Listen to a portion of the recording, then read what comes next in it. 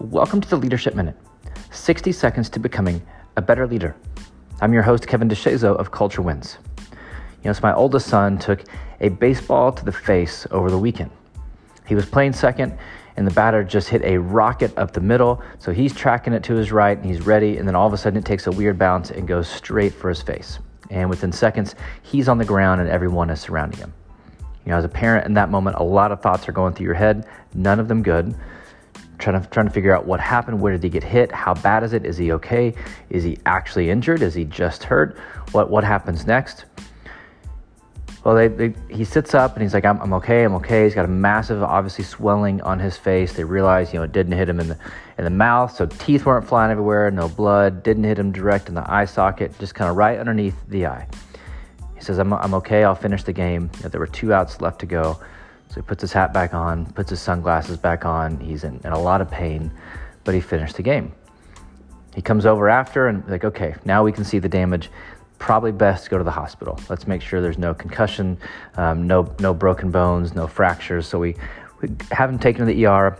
Turns out everything's great. All right, doctor's like, he's good, no concussion symptoms, no broken bones, everything's good to go. Kind of take it easy for a bit. No physical interaction, can't play the game tomorrow morning, right? Because his team had another game first thing Sunday morning. And he asked that morning, hey, we're going to the game. And so I wasn't planning on it. You've got one eye, you can't play. So I thought we'd just hang out and take it easy. And it's Father's Day, and I'm kind of testing him a little bit. So I was perfectly okay if he didn't want to go. Like nothing wrong with it, wasn't going to be disappointed with him, upset, anything like that. It's perfectly acceptable. But I was hoping that he would still want to go and be with his team. I was hoping that he would still want to be there to cheer them on, to encourage them, to be a good teammate. And that's exactly what he said. He said, no, I want to go be with my team. I was like, you do? Yeah. I said, you can't play. We're going to drive out there and you're going to sit in a hot dugout with ice pack on your eye. He goes, yeah, I want to be out there. I want to cheer him on. I want to be with my team. Perfect Father's Day gift, right? My son getting it, understanding that that's what leadership looks like. That's what commitment looks like. That's what sacrifice looks like. You rise to the occasion. You don't do what's convenient. You live out your commitments. He was committed to being a part of that team. Now, he couldn't play, but that didn't mean he was no longer a part of the team.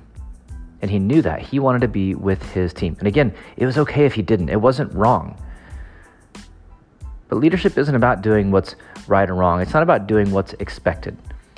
It's about doing what makes you better. It's about doing what's necessary. It's about doing what leaders do. They go above and beyond. So we packed up, drove the 45 minutes out there. He sat in the dugout, ice pack on his face, encouraging his team, being with his coaches, knowing they were going to lose because they were playing one of the top teams in the state, but he was there with his team.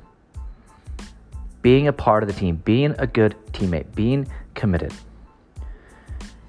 And so today you're going to have the opportunity to do things that people don't expect you to do. It'll be okay if you don't do them. It's not wrong. It's not lazy. It's not bad. But challenge yourself today. What would a leader do in this situation? What would a person who is committed do in this situation? What would someone who lives and is committed to the highest standard do in this situation? Do that. Do what needs to be done. Do what's inconvenient. Do what leaders do. Today you have the opportunity to rise up, to raise your standard and to live that standard, to not just do what's expected, but to do the unexpected, to surprise people with your level of commitment, with your level of belief, with your level of sacrifice, with your character, with your leadership. That's what was so fun for me to see with my son. Number one, him getting it and understanding that that's what leaders do. But then when he showed up, the team was like, oh, Gabe, we didn't think you were going to be here. They didn't expect it. He surprised them with his commitment. He surprised them, man, he's that kind of teammate. He shows up for us when he doesn't have to. Be that kind of leader today.